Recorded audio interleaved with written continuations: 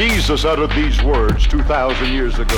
How are they going to beat ISIS? I don't think it's going to happen. But he has these bizarre ideas about what Christianity stands for and what it means. Atomic bombs and the second coming of Jesus Christ. And when he does, you will no longer be a homosexual, but you will be a heterosexual. And that's what it means to be white. To say that you're standing on your own ground and standing on somebody else's, and then mystify the whole process. This is Profane Faith, a podcast that engages faith on the margins.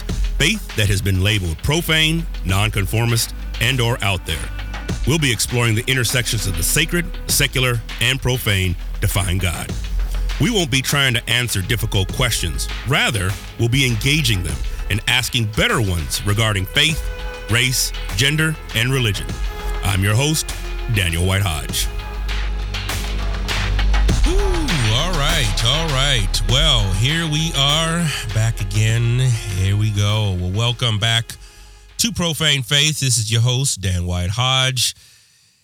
Hope you're doing well. A lot has been going on over the last, a lot has been going on for 400 years.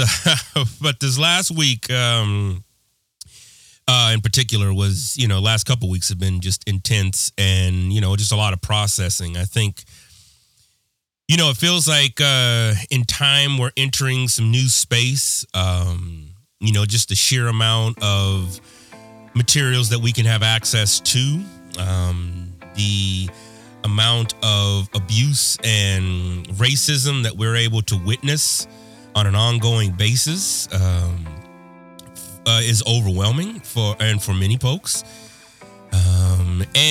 I think it's also important to note that as we're thinking about Black Death, right? I'm seeing a lot of stuff pop up, like Sesame Street has an ad now on Black Lives Matter. Not an ad, but, they did a whole thing on Black Lives Matter. I'm seeing, billboards, Black Lives Matter. I'm seeing, Walmart, Amazon saying Black Lives Matter, Uber saying Black Lives Matter. So it's like, okay, all right, good. Systemic change,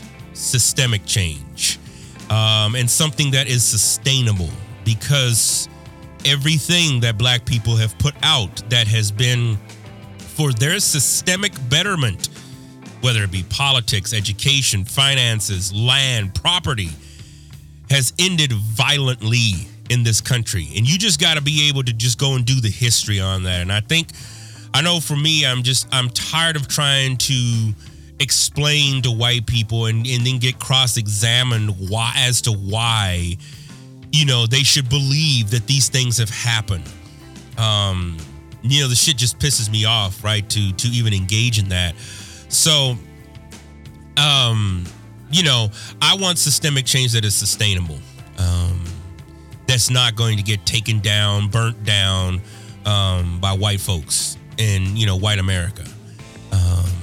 And so I think if I had seen something like that, 30 years ago, I probably would have been a little bit more like, okay, all right, maybe we got something here. But, a lot of shit happened after the 92 uprisings, and that for me was a turning point in my own life. We had the initiative of Rebuild LA. If those of you who can remember, right, it was a multi-billion, I think it was like $4 billion that was promised to the Black community there in South Central, or in particularly South Central, Watts, Compton, places like that.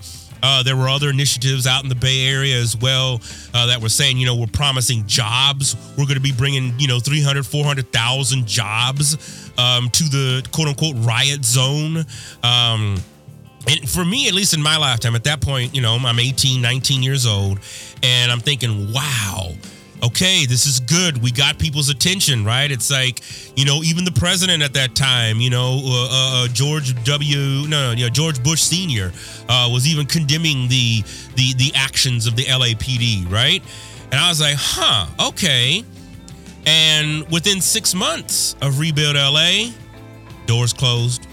No jobs came. I don't know where that $4 billion went. I don't know if y'all know, you just let me know, because I don't know. And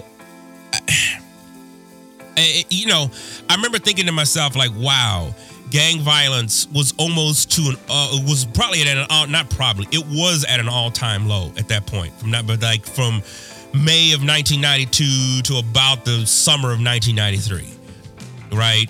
Gangs were working together, right? Crips and Bloods coming together saying, man, we got to fight the power instead of fighting each other. Hip hop heads were involved, right? People like Snoop. Y'all didn't even know him as Snoop. But it was Calvin, right? Calvin from Long Beach is coming out, an up-and-coming rapper. You know what I'm saying? All these things were happening, right? Tupac was putting some shit together as well, man. You had the whole Thug Life mantra, and there was some organization around it, and there was this energy that I can't really explain, and you just had to be there. This was on the West Coast. I'm not sure what was happening on the East Coast. You East Coast fam, feel free to chime in as well. But this was on the West Coast. This was what was happening on the West Coast. And it was a time of unprecedented excitement.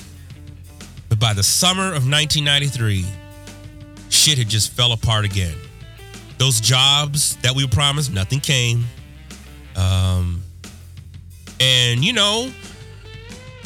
Hood cats can only last for so long, right? That piece is only so long before, guess what? The shit started up again.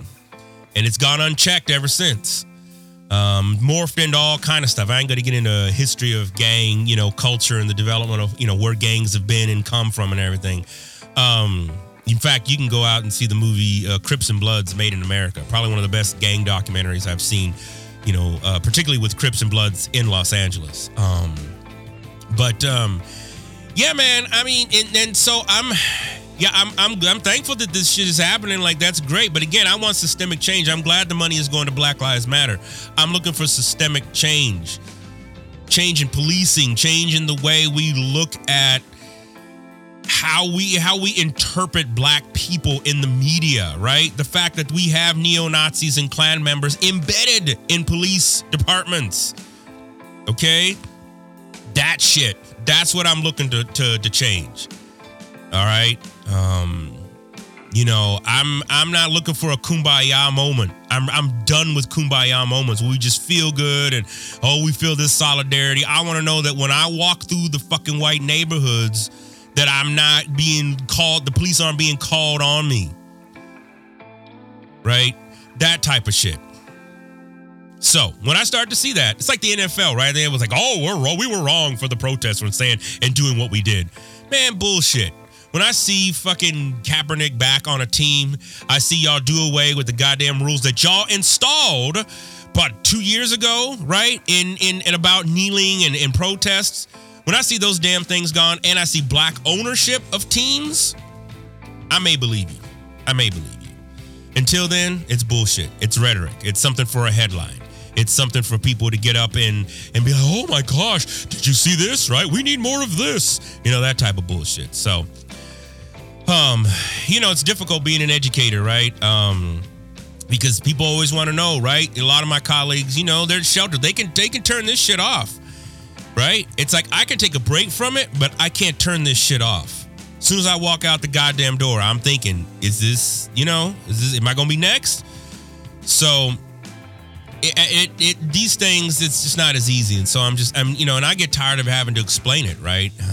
And again, like I said last week, and hopefully you had a chance to listen to last week's episode with my amazing partner, Emily. And if you haven't, go back and check it out. We just had a raw conversation, right, around this and this whole issue, right? Particularly of all the religion that's that's embedded in this. The fact that you still have people calling this just a sin thing. And that it's because of the fallenness of humankind. It's just like, oh, Jesus Christ. I'm ready to push beyond some of the bullshit there. So if you're still listening to Profane Faith, if you still a subscriber and a fan, I'm going to assume that you are too, that you are ready to push forward. This week, as you know, this last week,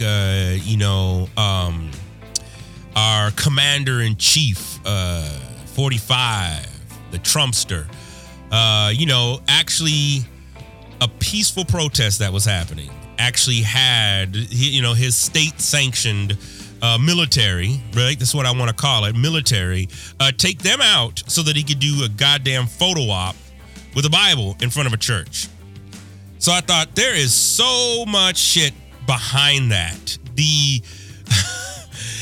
Man, there's got to be some articles being written and put together. And in fact, I may even, put one out myself because there is so much shit behind that. Just that photo op, the fact that he forcibly removed protesters. I was like, I got to bring my boy Andre Johnson back to the show.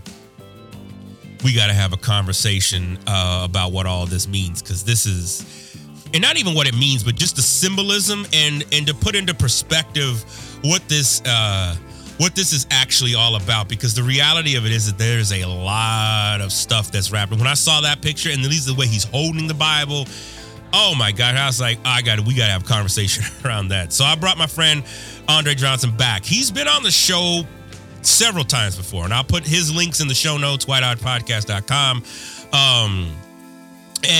But we've never done a show just with him. He's been on with somebody else, or he's given almost like an op-ed on the show. But I really want to just get him and his perspective to talk about this madness.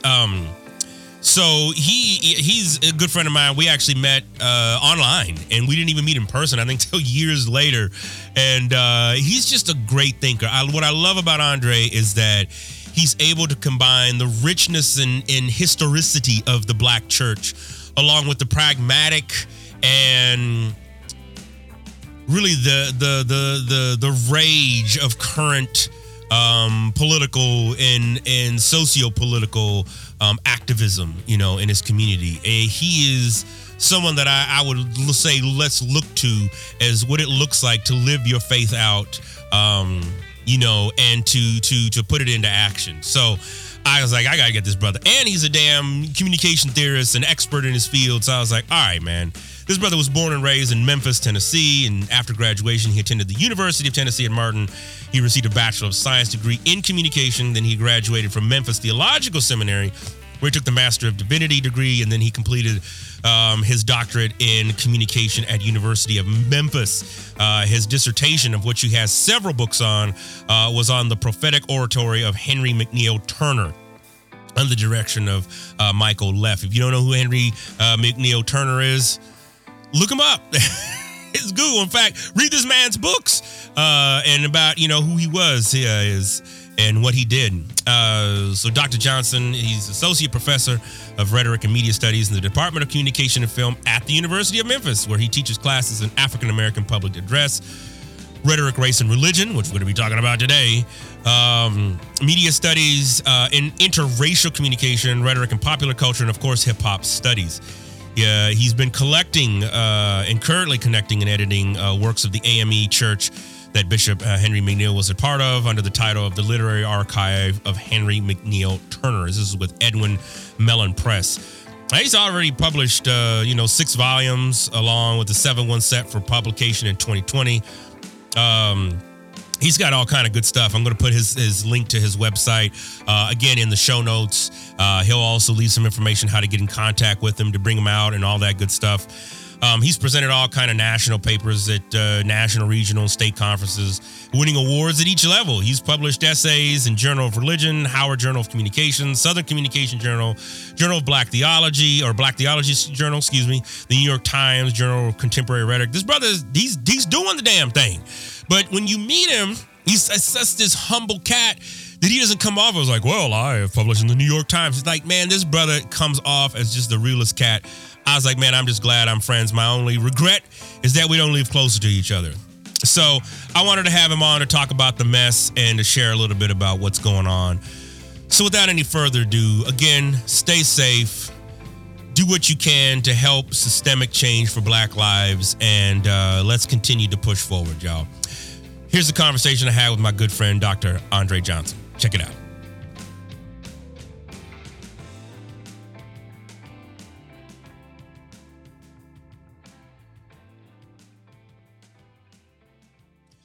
I'm ready. Okay, cool. Well, folks, welcome back to Profane Faith. Here we are in the midst of a crisis, a pandemic, and the pandemic of racism, right? That has been with us for quite a while. And I had to bring, as promised, one of my good friends, Dr. Andre Johnson, the rhetorician, Oh, man. Doc, welcome to Profane Faith again. Well, listen, Profane Faith. I shouted you out this morning in my sermon. Oh, Lord. Experience. I made mention that I will be we will be recording today after the service this morning. And I told everybody, listen, and I tell everybody now, if you're not subscribing to Profane Faith, you are missing out on, you are missing out on how religion and pop culture intersects and how that affects not only the people involved, but us indirectly, because we all are watching it and taking it in. So, yeah, man, I shouted you out, man. And so if you get more subscribers, you know. I hear that. Payable to Andre Egan. Right. Esquire, right? Esquire. Man, I appreciate the shout out, man. Definitely, man. Thank you for the invite. Yeah, well, it's great to have you back. I've had you on the show a couple times, but I don't know if people know your background, like where you grew up and all that good stuff, man. So what's been the question I ask everybody, man? What's been happening from birth to now? And then we'll get into the good sauce. Well, when I was a wee little baby, you know, just a apple in my mother. I'm from Memphis, Tennessee. I was born and raised here, and basically went off to college, came back to Memphis, began working here, and back in 1998 received a call into ministry, went to seminary, finished there, took a year off to be dean of chapel of Memphis Theological Seminary for 1 year. Oh, wow. And then in 2003, found myself in a PhD program at the University of Memphis, where I studied rhetoric, rhetorical theory, and criticism. And now I do a lot of rhetorical history. And somewhere in between there, found time back in long time ago now, 95, to find Lisa and marry her, and just work all the way up now, where I am pastoring and as well as an associate professor of communication, rhetoric and media studies at the University of Memphis, pastoring Gifts of Life Ministries. I've been there since 2002, so that's about roughly 18 years. And been trying to do both, having one foot in the academy, one foot in the church for all this time.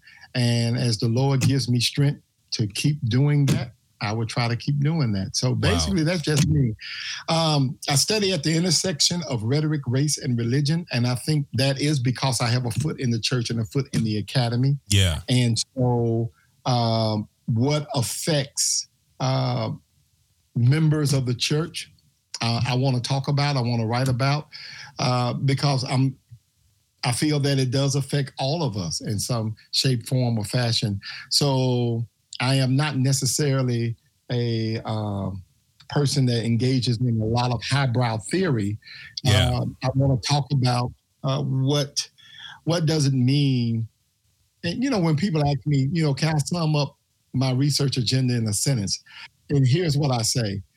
I study how the sacred is performed and articulated in the public. So that is my whole research agenda. That's my preaching, that's my teaching, that's my academics, that's my community organizing, my activism, my protest side, all of that. I want to understand how people look at sacred things in the public arena.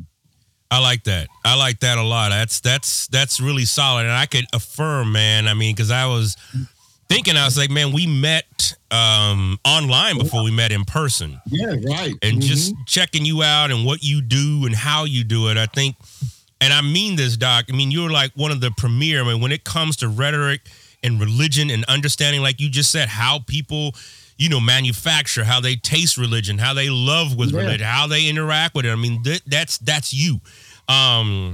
And you happen to add in some hip hop in there, man. I mean, so you got, and now you got, yeah, that's right, man. And what got you into this, man? Like, I'm just curious, like, how did you end up as a professor and not just as a pastor? Because in particularly, how did you make the jump from an MDiv to a degree in communication? No, that's great. That's a great question. When I was finishing up my MDiv back in 2002, one of the last classes that I took at Memphis Theological Seminary was a class by Dr. Barbara Holmes, who eventually would become dean and who would eventually become the president of United Theological Seminary of the Twin Cities.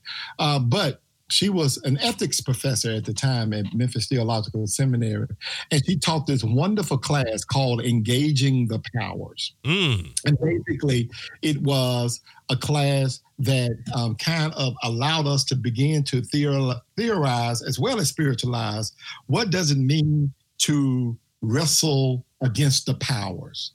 I mean, when we talk about Ephesians 6, we wrestle not against flesh and blood, but about principalities and powers. What do we really mean by that? So, wonderful class. That's when I was introduced to a theologian by the name of Walter Wink, and I still use his work even in my own work today. Anyway, the final paper is, had to be turned in, and I did something about the spirits of a church. And to make a long story short, it was a decent enough paper for her to call me in and ask me what am I going to do when I graduate. Some of the same stuff that I ask, students even today. And I told her, well, I don't know. I think, I got this far. I might as well go back and get a DMin, do this, that, and other. She was the first somebody that told me that I could do a PhD. Wow. She was the one that said that based on the work here, you are thinking like you can, like a PhD student, a graduate student in a PhD program would. So basically, she gave me something to think about. I never thought about a PhD. I never thought about an MD, to be perfectly honest. I was introduced to all of these wonderful things in seminary. So when I knew I wanted to take a little bit of break, didn't want to go into school into the fall of 2002. But when I was breaking and serving as Dean of Chapel, putting together those chapel services at Memphis Theological Seminary in that year from 2002 to 2003, I began to look at programs. Right at the same time, I knew that I wanted to do something maybe in preaching or homiletics, because what I wanted to do was to study. If you remember back then, many of the religious leaders of these mainline denominations, except Southern Baptists, of course, but many of them were against the invasion. Yeah. They were against it, right? Yeah. But when I read, I said, studies show, or the research show, that many of the parishioners are for it. So what was the disconnect?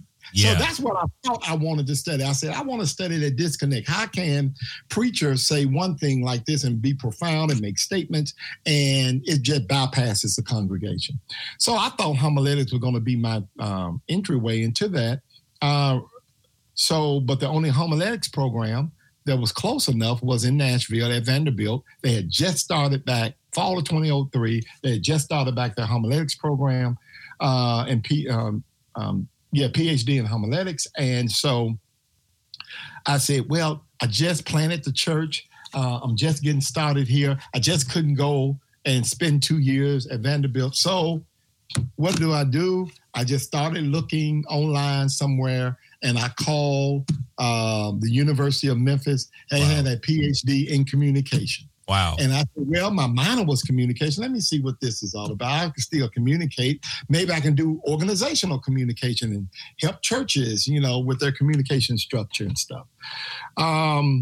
Again, make a long story short, because I love telling this story, Dan, but when I went in to talk to the director of grad studies, John Campbell, Dr. John Campbell at the time. Never met him, didn't know. He sent him an email. He set up an appointment for me to come meet him in his office. And I sat down and I told him, here's who I am. I have an MDiv. I don't even know if you would accept my master. Do I have to come and do another master's here? Right. I'm just interested in this program. He jumps out of his seat. Because he didn't know about my background. We just set up the information. I mean, we just emailed each other. Okay. He said, brother, I've been waiting on you. Wow. And what he meant by that was that prior to, for like 3 or 4 years, he had been coming, unbeknownst to me, of course, but he had been coming to the seminary, he said, with his business cards, trying to get anybody to listen to say, hey, I got this PhD program in rhetoric and communication. That would be perfect for graduates of an MDiv. Wow. And so he made the connection, and in that office, that 15-minute meeting turned into like 2 or 3 hours. But wow, he really made me aware of the rhetorical tradition, how it was so closely aligned to homiletics and so closely aligned to preaching and the Black church preaching tradition. Wow. Many of the African-American orators that we know of, especially in history, all were pretty much preachers or got their start in churches and so on and so forth. So I said, oh, okay, I think I can do this. And again, so fall 2003, I found myself in his rhetorical theory course. We started talking about Pythagoras and Socrates and Plato, Aristotle and Isocrates and Euripides. And I'm like, what in the world did I get myself into? Right. I didn't, but then we turned to Augustine. And I said, okay, I know him. Let's talk about him. And that really began my whole journey of looking at rhetoric in a whole different way as it relates to faith, as it relates to religion, as it relates, then eventually, of course, as it relates to race. So rhetoric, race, and religion is what I do. And it all started from that chance meeting with Dr. John Campbell, who's been waiting on me, who's been waiting on a MDiv from Memphis Theological Seminary to want to come into the program. And here I am today. I never forget this story. It was just like almost providential. That's what it sounds like. I can say this on profane faith. That's right. Podcast. It was probably the Lord was in the Lord led me there. That's right. That's because I mean that was going to be like really a question. It's like, how do you make the jump from an MDiv to a PhD? Because it's like, there's folks who'll be like, oh, well, you'll have to go out and, take these other courses and do this and do that. It's just like, man, this brother was like, man, I've been waiting on you. Because he saw, and now John Campbell is, of course, retired now, but he is in Washington State, a licensed minister in the Episcopal Church himself. Oh, wow. Because we already, we tease him all the time. Say, man, you're nothing but a frustrated preacher. The way he acts, the way that he teaches, and how animated he gets and stuff. Yeah. I mean, he really loves the rhetorical tradition and teaching that. So, but what I have done, funny you should mention about that MDiv to PhD. One of the things that I have done in the program, as you know, my first job after I finished was at Memphis. I went back to Memphis Theological Seminary. Yeah. And I stayed there for a total of 7 years. Okay. Where we created, along with Dean Barbara Holmes at that time, a sacred rhetoric program within the catalog. And also, of course, African-American religious studies. So that's where the rhetoric, race, and religion part began to really be developed. But when I left in 2015, I came back remembering my conversation with John Campbell and my advisor, by a guy by the name of Michael Leff, who is huge, big time in rhetoric.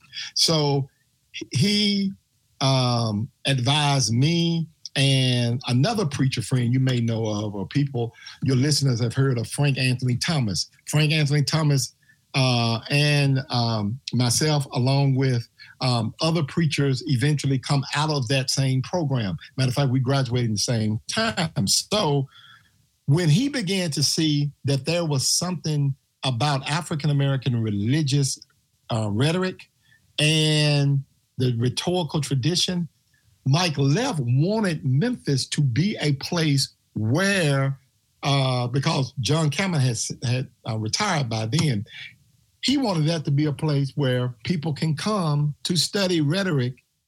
And if they want to do rhetoric and religion, they could do that at Memphis. Okay. So I am just really trying to build the legacy, build on the legacy of both John Campbell and Michael Leff.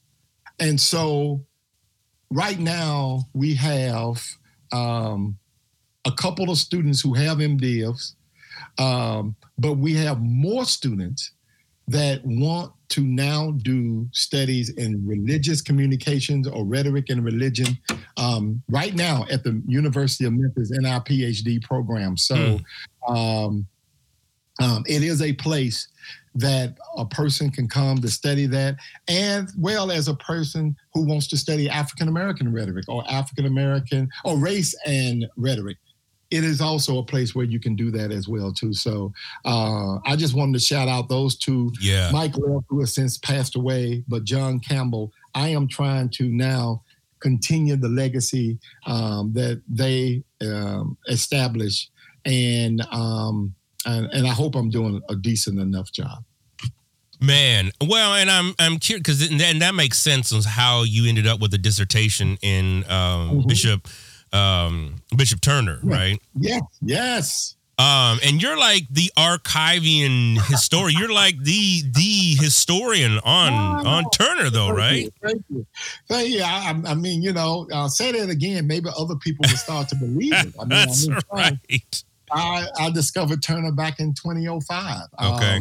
In one of my pro-seminar classes, as we called them, in grad school, where the class was to help us get ready for the dissertation or the prospectus, if you will.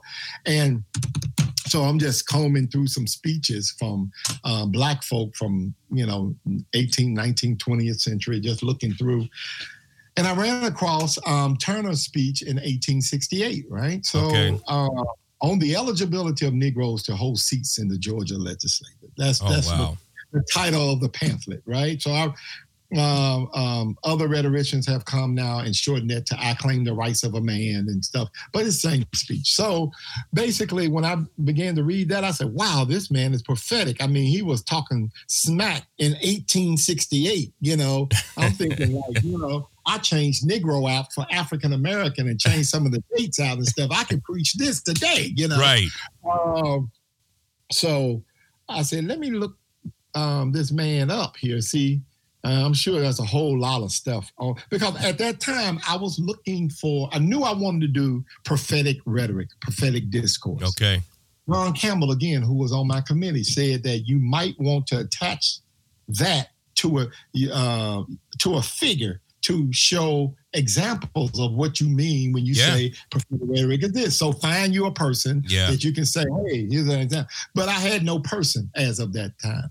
And I didn't want to do Martin Luther King. Frank Thomas eventually did him. But so I'm thinking Turner might be the guy. So let me just look.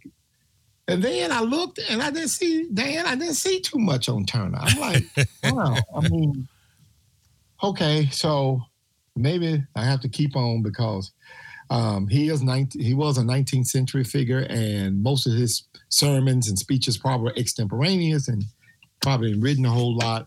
I did find out that he was kind of self-taught, so he never was formally educated because of the laws back then, and all of that. So I said, okay, I'll just keep digging. Okay. And then all of a sudden, I found through a footnote something called the Christian Recorder. It was a newspaper. I didn't know Christian Recorder, AME newspaper. I eventually found out.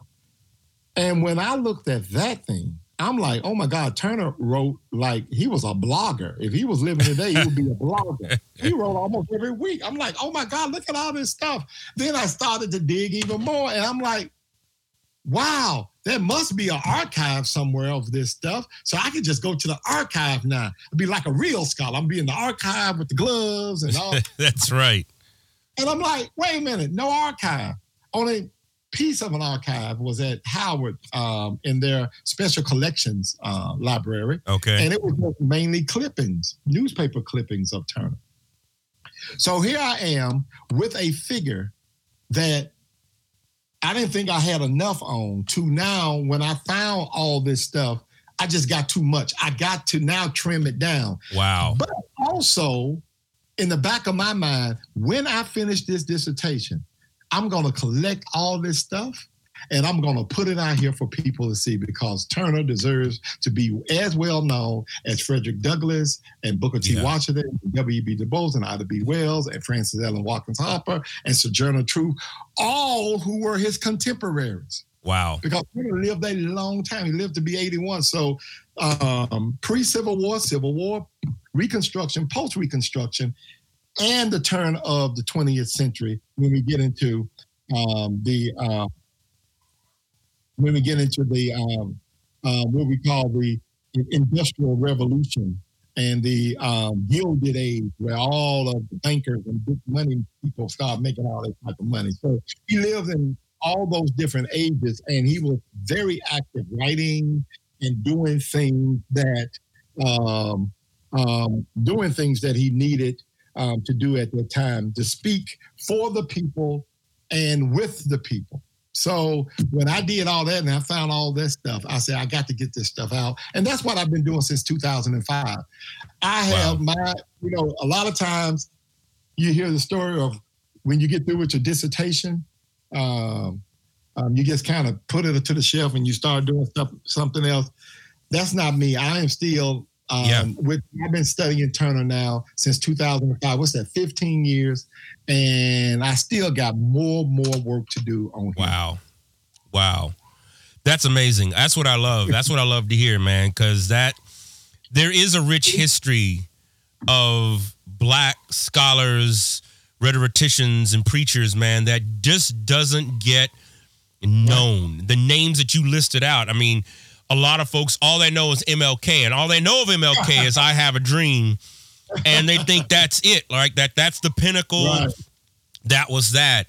And I think, it's systemically too, man. It's like the amount of Black scientists that we know of, or the folks that create things, right? It's like history books tell us that it's just the European, that it's just the white person that is able to come up with these marvelous things that take us into space and computers and tech, man. It's just like, but we're finding out, right? It's like, well, no, wait a minute. Who wrote the code? Who helped design the machine? And so to hear this on this side of it, that's a great thing, man. I think that's a real beautiful thing. Go ahead. No, go ahead. No, I was just going to real quickly shout out. You're talking about unearthing these voices that were, powerful voices in the past, but nobody done any type of research. They didn't, or they left material and it's just been collecting dust. One of the things that I mentioned him earlier, the Reverend Dr. Frank Anthony Thomas is doing at Christian Theological Seminary. He created the first PhD program in African-American preaching and sacred rhetoric. That's exactly, they're reclaiming those voices. Okay. Black preachers, contemporary ones, of course, but also ones in history as well. So be on the lookout. The first cohort is wrapping up. The second cohort just started. You are going to see some works in the next couple of years on Black preachers and the Black preaching tradition that is going to rock the world and dare I even say shake up the establishment, so to speak, because this is going to be some good stuff that we need in our scholarship, especially in the African American oratorical tradition. Mm-hmm. No, man, and that's exactly it. I mean, I think that we're seeing, right, just the deterioration and washing away of history and really our names from history, our legacies. I mean, and you've unearthed this gold mine, this platinum mine, if you will, that, with Turner, man. So that's amazing, man. And so now, if we look at turning to the contemporary, man, here we are, 2020. A pandemic is happening with this flu. Been a good year so far, hasn't it, Dan? That's right. You have all these memes about what 2020, people thinking about 2020 and that, what's been going on, man? I think there's so much connecting with the Trump taking a picture in front of this church and the fact that he's used media. I think he's probably one of the best presidents have utilized. Say it again loud for folk, because everybody think he's just this simpleton. Right. Trump is very cagey. That's the word I would use. He's cagey with his media use. So please continue, oh eloquent one. Yeah, right. Well, I just think, man, it was damn near the stroke of genius how his team utilized social media from 2015, from the time that he announced his running all the way to his election, being elected in 2016, and building the way it was built, the way it was designed. I mean, that had everything to do with what we study in the rhetoric and what we study in how media influences and he's building upon historical traditions, right? Right. Going all the way back even into, like, what do they call it? The birthing of Obama. Like, what was it? The birther movement. Yes, the birther movement. Exactly. Yeah, sure. So if you can touch on some of that, man, because in the you have this picture with him he even looks disgruntled. He doesn't even look like he's holding the Bible right in front of this church that he just moved all these peaceful protesters out in a violent means. I don't know, man. Pick any of that. No. Well, let's just talk about Trump, shall we? I mean, and people who are listening to this, who know me and who have heard me speak before, know what I'm about to say. I was trying to tell everybody about Trump in 2015 and 2016, especially the fall of 2016. Why do I say especially the fall of 2016? Because that was the election year, and in that fall, I was teaching a course called Rhetoric and Civic Controversy. There you go. The controversy that we studied was the 2016 presidential election between Hillary Clinton and Donald Trump.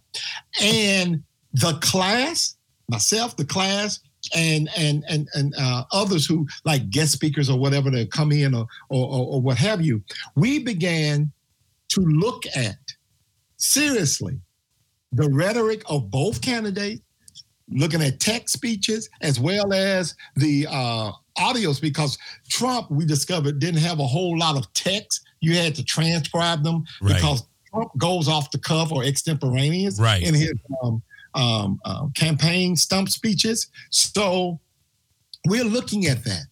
And all of a sudden, almost it was like, in the beginning, it was a joke. It was funny. But when about 4 or 5 weeks in, the class, and I'm trying to get them there because I prepped for the class, and I'm like, oh my God, Trump is hidden here. He's connecting. You're talking about some old traditions he's connecting on. Yeah. It is grounded in white supremacy. It is grounded in anti-blackness. We understand that, but out of that is a fundamental understanding of religion. Mm-hmm. That's why I was telling people in 2015, 2016, and they could tell you that, and they even wrote a book chapter about it, how he courted African Americans within that framework as well, talking about religious freedom.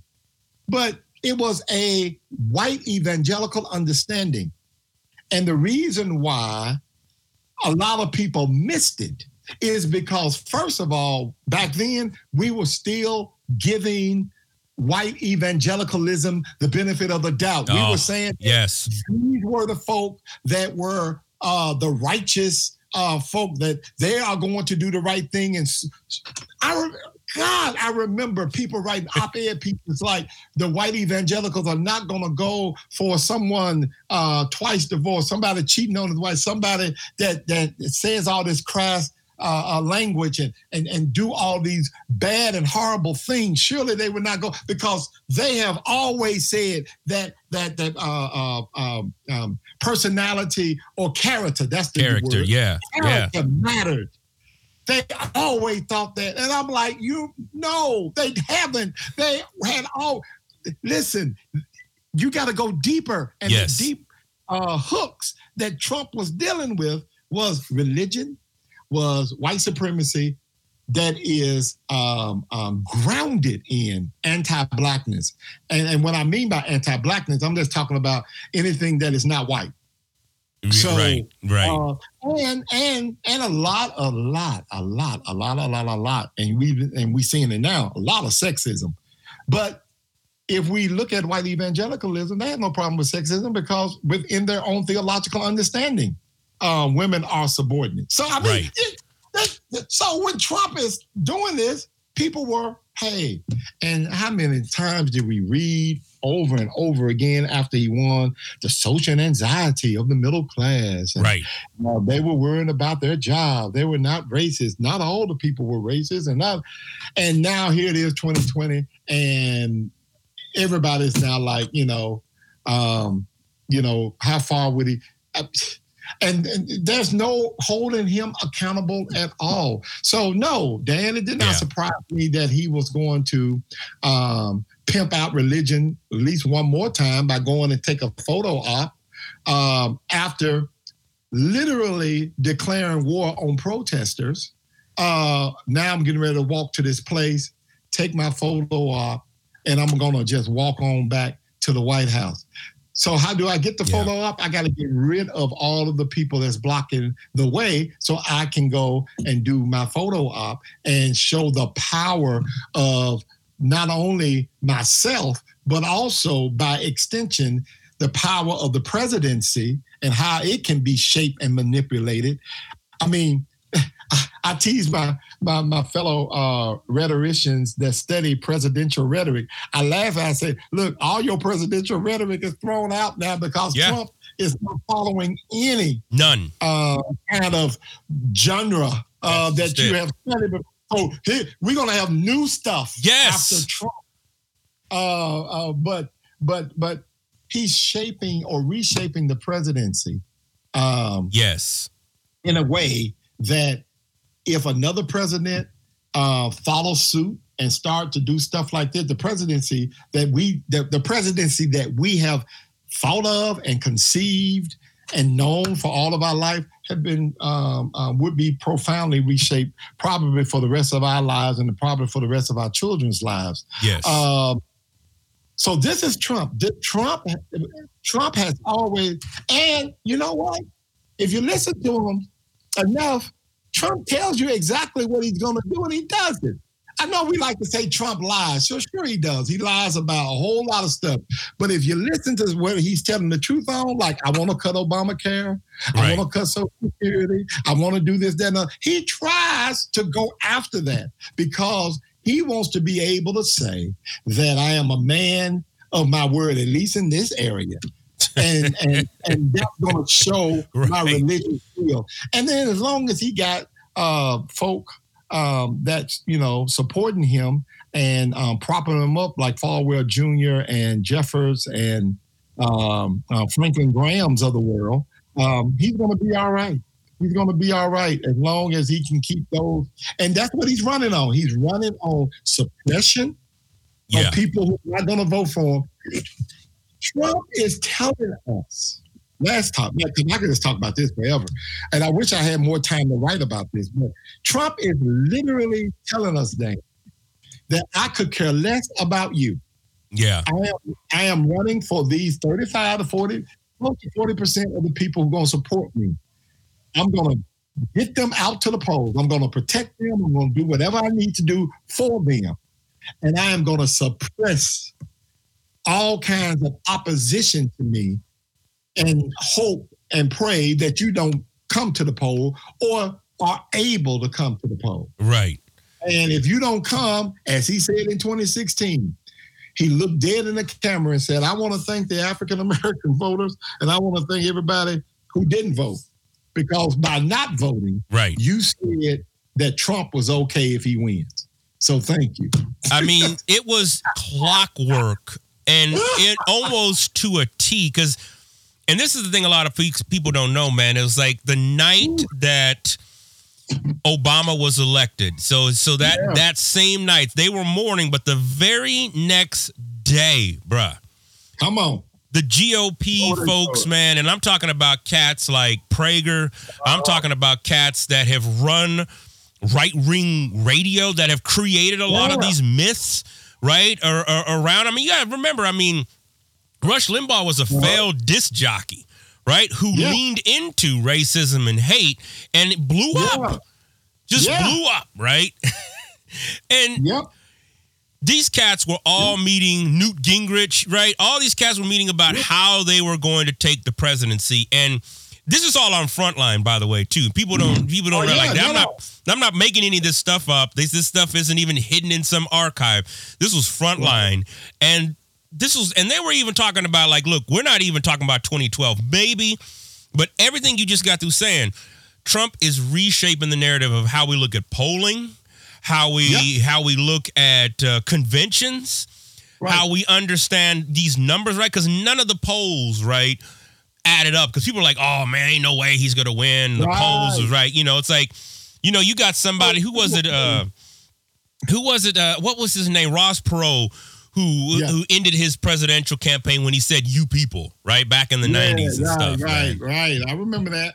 Trump leaned into that mess and went way beyond, makes you people look like, you know, you just like said shit on the air. Like, well, so what? I mean, it's prime time, right? This is nothing. And so the fact that you have this build up, the way he's built up on dog whistles and the way he said all these type of nonverbal things. I mean, the fact that he calls Charlottesville, there's nice people on both sides. I'm like, what? Come on. So, all of that. I mean, so first of all, you don't expect the president to do that, you know, so, and you don't expect the presidential candidate to run that type of race. But here's what I try to get people to understand but he's not going to win this time. That same thing you said in 2016. Right. And then look at the polls. If one more person quote me a national poll, I'm just going to scream and I'm just going to say, man, get out of my face with that. Because national polls in presidential election means nothing. Oh, how do I know that? 2016, Clinton was leading every national poll and won the popular vote. Yeah, so the national poll was right. But who's the president? Right. When she won the national poll. Who is making Supreme Court nomination? Who is appointing judges? Who just sent out the National Guard and federal troops to tear gas and pepper spray protesters? See, this is the stuff that we're gonna have to just rearrange our whole thinking. Right. We know what this thing is gonna be. Trump is aiming at those 5 or 6 states that he needs to hold on to in order to win re-election. Give me the polls in there. And then on top of that, Trump, when you tell Trump, well, you down in this poll, you need to change your rhetoric. Trump is going to look at you like you crazy. Right. Because that's the same thing you told me in 2016. And I didn't do it, and I'm the president now. Trump tells you in his speeches that I'm the president now. Right. I guess I was okay. I'm the president. For the first 2 or 3 months of his presidency, maybe even for the first year, he was showing people the map that he won. Like, I'm the president. I won. So whatever you're going to tell me that's going to help me, you don't know jack. And now Trump has got all his sycophants in position. There is no 25th Amendment proposal now, because everybody that's working with Trump and for Trump is working with and for Trump. They support Trump. And that's the other thing that we're going to have to get out of. Stop expecting Republicans or anybody else to go against Trump. You're going to, every now and then, Mitt Romney or Lisa Murkowski or something, will say something. But going against and to be against, you can forget that, because they benefit from supporting Trump. Yes. They're not going to do it. So the only answer is a robust turnout, record turnout like never before. Right. But just believe this. The courts are already stacked on his side. Absolutely. And if anything is going to the courts, right, you probably are not going to get a favorable response. Exactly. Because that's the whole game in a nutshell. That's why Mitch McConnell is still doing what he's doing. That's why he's playing the game along with Trump. Don't let him fool you either. So all of this is together. And it is bringing it back to faith. It is grounded in a belief that Trump is a called person of God. And let's look at that narrative a little bit. Let's look at the rhetoric of it. Nobody in the world would have thought Trump would have won. Trump had never won or never ran for office before. Right. He never been elected. He was a pseudo successful businessman. Some say he wasn't. I don't know about that. He got all of this baggage. He didn't show his tax returns. He didn't do like other presidents do. And God still saw a way. That's it. To make him president. There it is. So I'm going to hold on to that. And guess what? If that happened to your particular candidate and you are a person of faith, you may have been saying the same thing too. So I'm trying to get people on my side, on the side of faith that I'm on, to understand that rhetoric as well too. That through it all, through all of the jokes and the laughter, that man still was called by God to lead this nation in such a time as this. And that's what they honestly believe. And there's no shaking that unless you start to shake the foundation of the faith, which, quite frankly, you don't have time to do in a presidential election. No. What 5 more months ago? You're talking about a lifetime of work in 5 months, and that's not going to happen. A lifetime of work in 5 months. Brother, I mean, everything you just got through saying, man, this is what I've tried to been shouting from the rooftops, man, since 2016, man. And it's like, and we see, right? And this is the stuff that a lot of scholars were saying is like evangelicalism, at least conservative evangelicalism, is a front, right, for a lot of racism, a lot of hate, and that given the right context, they will throw away the values and morals and that they've built all these things up on, right? It's like, and sure enough, here comes a Trump. And now all of a sudden it's like, well, he's not my spiritual leader. He's just the leader of the, it's like they got all these excuses now. On top of that, well, what the fact that he's been married, several times. He's dating. He had an extramarital affair with a porn star that you swear is the worst thing on earth, right? Next to Obama, and it's like, no. It wasn't that bad. It wasn't. He just. Everybody's allowed to be a mistake. I think on one of your tweets, and this is what I love, man. It's like, remember how you used to give Trump the benefit of the doubt. Yeah, I've been doing those tweets as of late, just trying to get people to understand where we are now, how did we get there, and how many people didn't think it was going to be just this bad. Does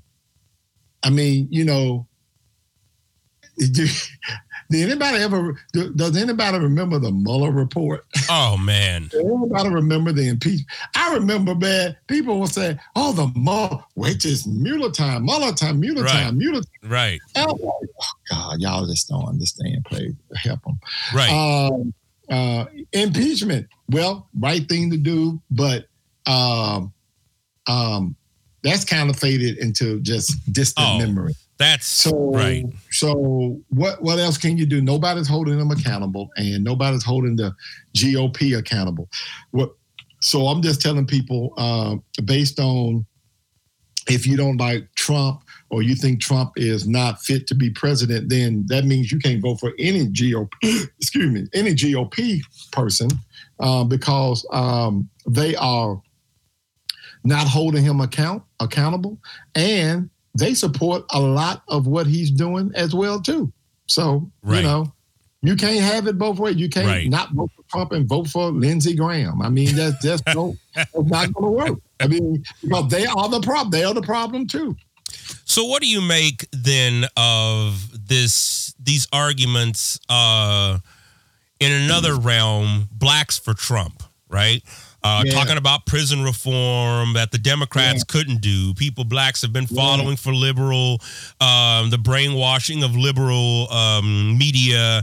You've got people like Candace Owens that are out there stumping for Trump as well, saying that it has to be him who leads us. And, Trump, and I've been trying to figure out these numbers too that, because Trump has built up and said, the lowest unemployment for Black Americans has been under my presidency. Blacks have essentially succeeded the best under my presidency. How do you analyze and process some of those, that commentary there? No, and the paper that I did, book chapter that I did get published when I talked about Trump, race Trump and the African American vote. I think I titled it, "What Do You Have to Lose? Race, Trump, and the African American Vote." His Trump knew going in that he would never get a majority of African Americans. So all he needed to do was get a large enough percentage to take away from the Democratic Party or to suppress the vote. Now we know that Russian interference and bots and all of that stuff was part of the suppression of vote, because a lot of people didn't like Trump nor Clinton and elected not to vote. And there were a lot of people who were advising people to withhold your vote, to teach the Democrats a lesson and all of that. So Trump played into that as well too. And one of the strategies that he used was religious freedom, which a lot of Black evangelicals would support. And eventually, once he becomes president and can actually do something about it with pardons and conditional pardons and, stay of executions, even if he wanted to do that, and a whole lot of other stuff, with prison reform. Mm-hmm. And so what Trump is doing is making stars. And what I mean by making stars is that he is not systematically attacking the prison industrial complex. He's highlighting a few folk and making them like, you are the star. So at the next State of the Union, I can have you there and I can talk about prison reform. Right. First step plan, which really does not attack prison industrial complex, where we know. But for that individual, for Alice Johnson, for instance, who's from Memphis, Tennessee, that I had a chance to meet, I don't knock her for saying, hey, Trump, I'm out of prison because of Trump. Right. Right? I mean, we reached out to Obama, he didn't do it. Trump did.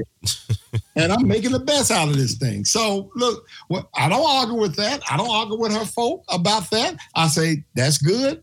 But as far as the larger thing, I think this is a goal. And what I think the other side doesn't do as well is build upon this supposed momentum. Say, okay, if you're doing it for individuals, not only are we going to do that, but we're going to just do this whole reform. We're going to look at sentencing. We're going to look at other avenues that we know that if we change, it can be better for a whole bunch of folk. But that is yet to be seen. So when Black people do that, that's how I mean, when Trump does that, this is how Black people can find their way into this conversation. And you can get some foolishness like your boy, Reverend Daryl Scott, saying that Trump is the best president for Black Americans in the history in his lifetime. And so, and he can, do things like that. But Trump, is a master at the media. He knows what the media likes to bite on. Yes. He likes to antagonize the media, call them fake news, but later on would sit for a full interview with them. Right. And for a whole hour, just talk about a bunch of nonsense. But he knows exactly what buttons to push. And not several, but a few Black folk, they fall into that. And as I was telling a friend the other day, I just hope they get what they, hope to get out of it, because one day the bill would be due. Yes. I think that's what's interesting to me is, we talk about the bill. He's masterly woven, right? All the things that we have become as a society. And I would say, really in the post 9/11 world, right? Who we consider terrorists, how we get our news, how we believe things now that, that are, think about, what is it? The white conspiracy, Anon, or I always forget the name. White conspiracy group? Well, it's the one where they say that there's somebody in the government who released this email, and now Anon or Anon. I know somebody who's probably listening. Yeah. It's not deep state. Well, that's part of it, but yes. Part of it, yeah. I know what you're talking about. I just can't think of it. And so, because here's the thing. Trump has created such an avenue of newness that I don't even think our Constitution took any of this shit into consideration at all, right? The fact that, the presidency has been looked upon, right, as this stoic, okay, you gotta do this, you have to wear the right ties. Half the time this cat ain't even like buttoning up his 2-button suit, man. He's just walking out there just all sloppy and everything, right? And so I'm just like, okay, we're in a new era. And this is what I've been trying to help students understand, man. And I wish we had a graduate program, because half the time I feel like in an undergraduate communication studies program, I don't know how it is at y'all's place, man, but at least, you're just trying to help students just get to a point where they're actually even contemplating what they're ingesting in their media diet, right? Let alone trying to analyze it and code it and all that stuff like that.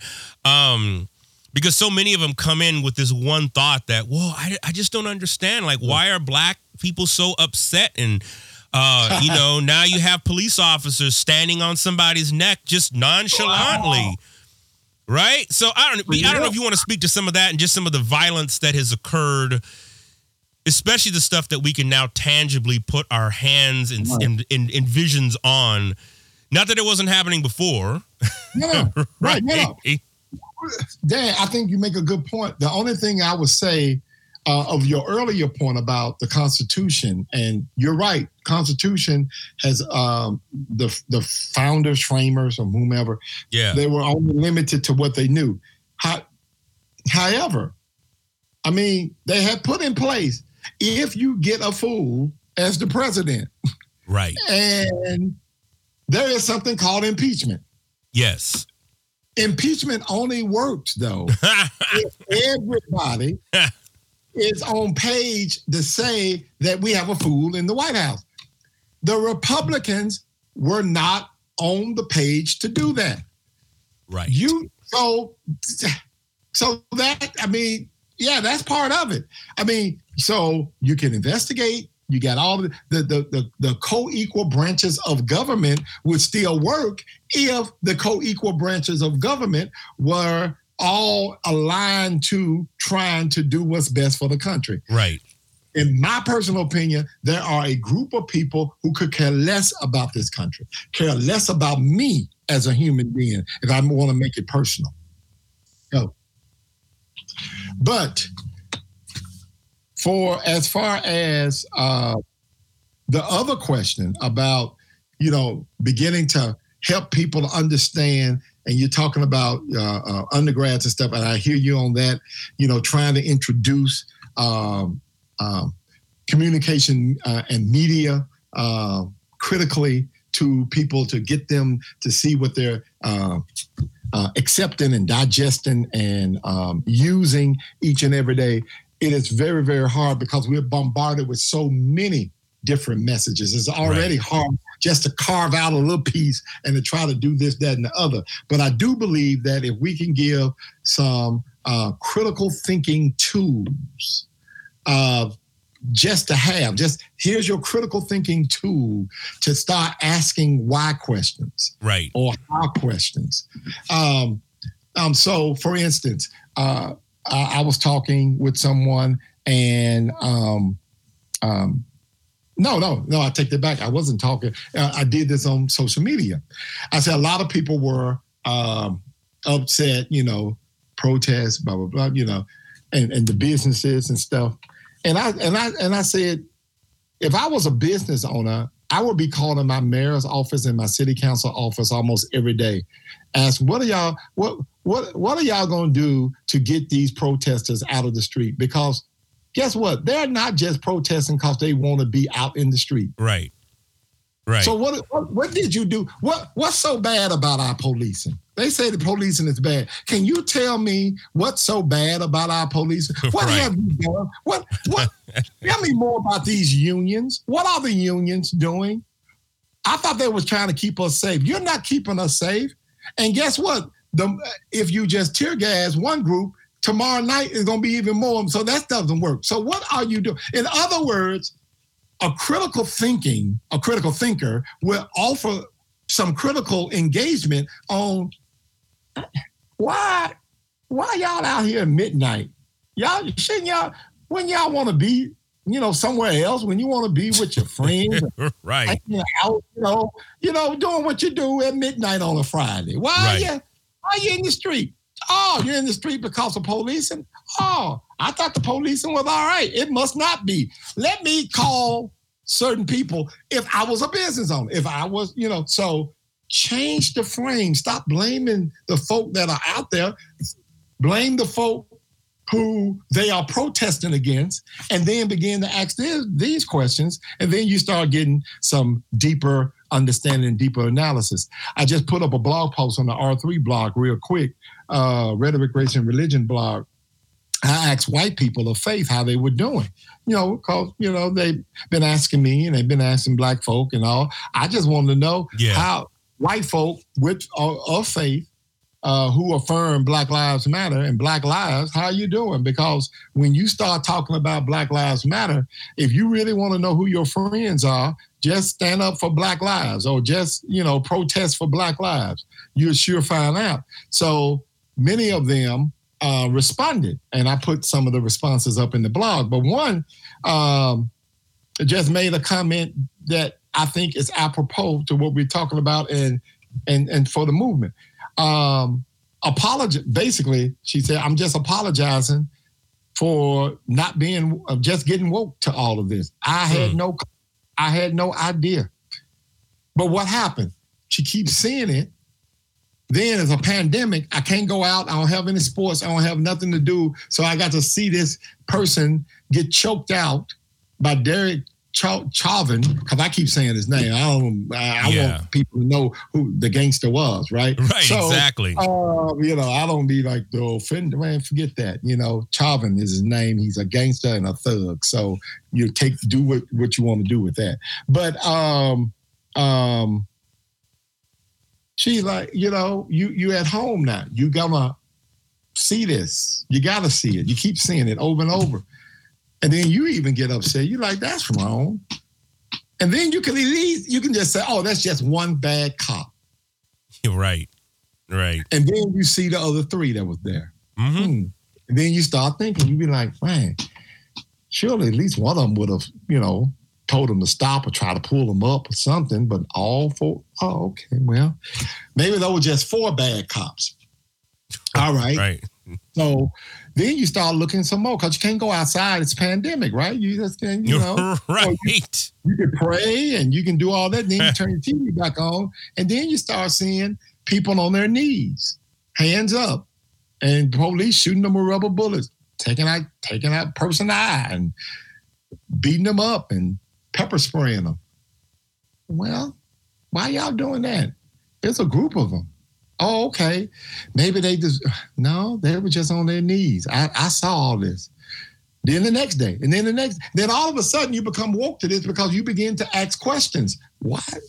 Well, maybe they got something here. Let me see what's going on here. Mm-hmm.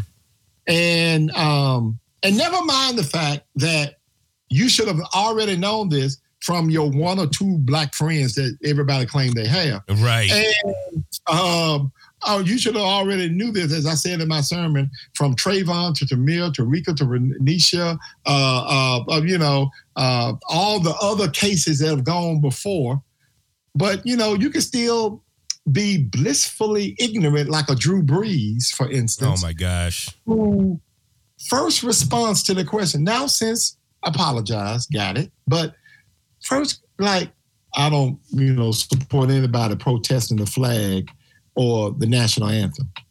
You mean to tell me you playing in the NFL for 4 years, playing with all those black folk, right. all those black folk in a predominantly or largely black city for all these years, having conversation with people for 4 years. So if we say Kaepernick 2016 to now, and you still think Kaepernick was kneeling because he was protesting the flag, that you, like I put on Twitter, you just trolling us, man. You not even trying. You don't even care. So I can't even have a real conversation with you, man. You don't even. You mean to tell me you still think that you? And then he comes back. No, I'm sorry. Then he comes back and push on the president. But that let me know right there. Right. That first of all, Trump's rhetoric is working because that's the rhetoric that Trump pushed. Absolutely. That's the rhetoric that Trump pushed for a lot of his folk and the NFL owners and some of the players. They bought into it. And 4 years later, somebody like a Drew Brees, somebody that's supposed to be a man of faith, somebody that does a whole lot for folk in New Orleans, somebody that gives a lot of money to needful programs and initiatives in the city of New Orleans and around the world, if he can still believe that at that particular moment, man, I mean, right. I don't know what else to say.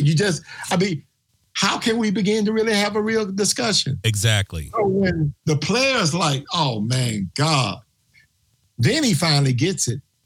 But when did he get it? After the fact that he said it, and then when many people came after him. Now, his wife, I think her name's Brittany, she did a lovely apology on Instagram. I just read the other day, all the notes and stuff. But again, she admits we are the problem. We have been living in this bubble. And man, I don't know about you, Dan, but I don't know about that bubble. I don't know. Right. I don't know how that bubble feels. I don't get a chance to live in it. I can't not be woefully and willfully ignorant, right? When it comes to my life, I guess that's one of the foundations of white privilege. I guess you can just willfully say, "Hey, the kneeling is about flag and about the national anthem," and I'm against that. Exactly. But all of this going on, my God. Well, so. That is, man, I'm telling you, brother, you said it. That's a preaching right there, man. You also said police are the founders of the Don't Snitch campaign. You know what I'm saying? The creators and founders of Don't Snitch campaign. Tell me I'm wrong. Oh, anybody, man, I'm telling you. Anybody tell me I'm wrong. I am telling you. Respond on this podcast. Tell me I'm wrong, and I admit that I was wrong. That's right. Here's the other thing about policing that I also said as well too. Let's just can we stop with most cops are good cops? Can we stop that narrative too? Since we're talking about rhetoric and embedded narrative, can we stop that? And I know it is politically incorrect to say, because you are supposed to say, if you get a microphone in your face, you're supposed to say, I know that most cops are decent and hardworking. Okay, that just can't be true. Let me tell you why.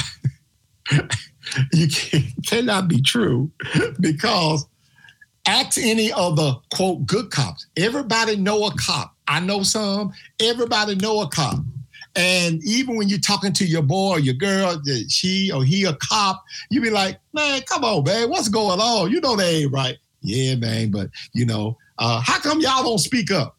Well, right. We don't speak up because, it'll hurt our careers, or we won't get the help we need, or better yet, we get just pushed to the side. We won't get promotions and stuff like that. Wait, but I thought most cops were good cops, and good cops will want that to be known, because good cops will want, folk right. to tell on the bad cops, so I won't get labeled a bad cop, right? Right. No, man, all the silence and stuff. Oh, so y'all that don't snitch, right? So all I'm just trying to say is the reason why the good cops don't come is because the good cops know that the majority of the cops, at least in their department, are not so good cops. Right. And as we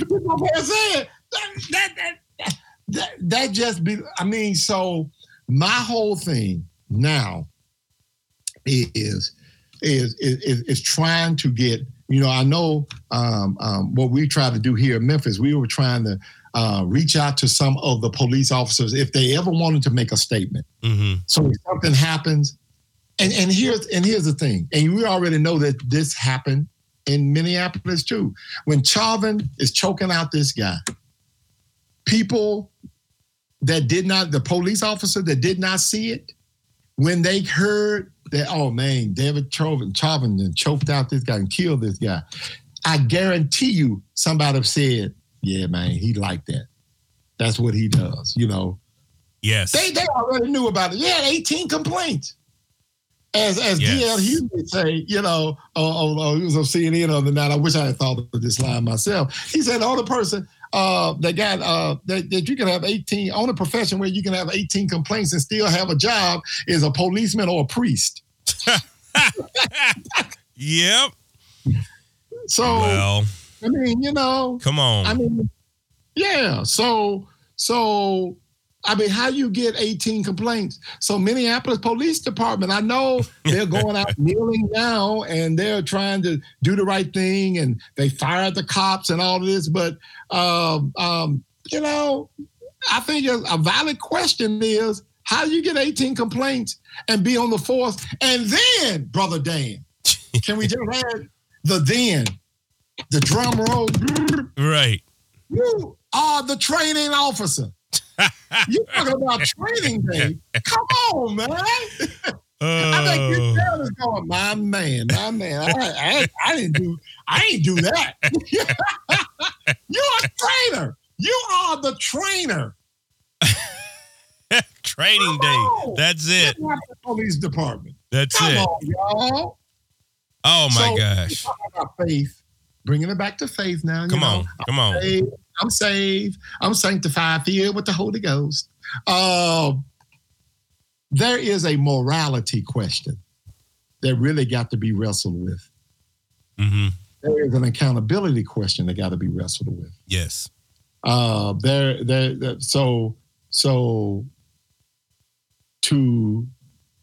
your theological foundation can have you put your knee on this man's neck and choke him out for 8 minutes and 46 seconds. And many people said he died like at the 6:03 mark. So he's dead for the rest of the time you got your knee on him for the other 2 minutes and 43 seconds. And you feel nothing. Right. You're proud. You know cameras are rolling and there's no shame. There's nothing kicks in you to say, you might need to stop this. Nothing kicks in. I got the handcuffs on him. It would be hard for him to fight back, even if he wanted to. I outnumber him 4-1. Nothing like that kicks in. Nothing. Right. That's a morality issue. That's a character issue. That's why it's never been a training issue with these cops. Chauvin been through every training program Minneapolis had to offer. Minneapolis Police Department had to offer. And none of that training stopped him because of what was already inside in the heart. That kicked in. And that's why I did tweet out that was the personification of evil. Yes. We didn't have to go to Nazi Germany, didn't have to go overseas somewhere. You saw on Memorial Day in 2020, you saw the personification of evil with him, hands on his hips, looking around like he was proud, like he had captured wild game on an African safari. Right. Very much so. Very much so. Tied up, hands behind his back, which we now know other officers holding him down and crushing the life out of him. That's a moral issue. That's a character issue. Yes. Personification of evil. There it is, man. Oh, my gosh. Doc, I could keep talking with you about this stuff, man, for hours, which is, if any of y'all don't know, and this is what we all do when we go to like AAR or some of these conferences and stuff. This is amazing, man. I thank you for coming on the show today and just breaking us off some. Thank you for having me. Yes, sir, man. Where can folks find you, man, and buy your books? I know you got something coming out soon and everything. Oh, man, I do have a book or two, right? Yeah, a couple of them. Actually, which is a good time. My co-author, Amanda Neal Egger, and I wrote The Struggle Over Black Lives Matter and All Lives Matter. The paperback edition is coming out this month, June the 15th. So today is the 7th. So when is the 15th? Monday? Next Monday? Yeah. So you can go ahead on Amazon or any other place and pre-order it now. It speaks to the issues that are going on today. You will find it very helpful. The Struggle Over Black Lives Matter and All Lives Matter is where we interviewed proponents of both Black Lives Matter and All Lives Matter. And we asked them why and how, and got a lot of feedback. You will be very interested in that. And going back to Bishop Turner, in November, new book will be published with Mississippi Press. No Future in This Country, the prophetic pessimism of Bishop Henry McNeil Turner. So that's coming out in November, right in time. You mentioned it earlier, right in time for AAR. So I hope I have a copy or copies with me at AAR. We ought to set up something. I might want to set up a one of those wildcat or wild cards, wild card or not even that, maybe unsanctioned event where we just commandeer a room. That's right. And just advertise with ourselves and have people to come and everybody with a book. We can have like a little miniature book signing or something. Yeah, it is.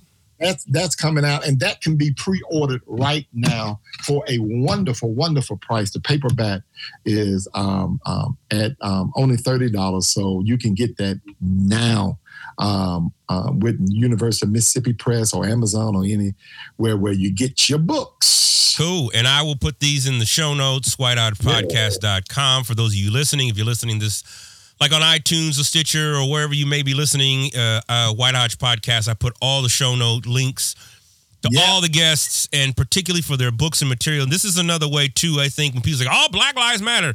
Go buy them books, man. Go buy them books. Go buy our materials, okay? Yeah. Give it to them Patreon sites. And stop watching The Help to get you to help you understand the racial dynamics of this country. Oh, man. Can I say that? Right, yes, the please. Help is not true. I'm sorry. Oh, man, that is the truth. All them damn movies, man. Which was the other one, too, man? There was another one, too, man. Well, I know this Driving Miss Daisy, but there was a recent one that came out that was like it. That I didn't like is Blindside. Yeah, Blindside. There we go. Oh, my God, that was horrible. Blindside had you believing there was nothing that black folk could do. You just felt, but you just like, oh, okay, I'm a black guy. If I'm not 6'8", 350 pounds, then I'm not, If I can't play in the NFL, I can't do anything. Right, So, exactly.